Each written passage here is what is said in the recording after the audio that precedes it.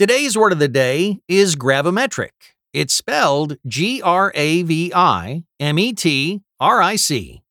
Gravimetric is an adjective that means related to the measurement of weight. Our word of the day comes from the Latin word gravis, which means heavy.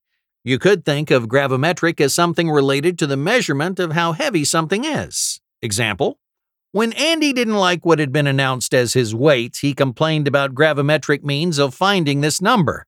But the hard truth was, it wasn't the scale's fault. Once again, gravimetric is spelled Gravimetric.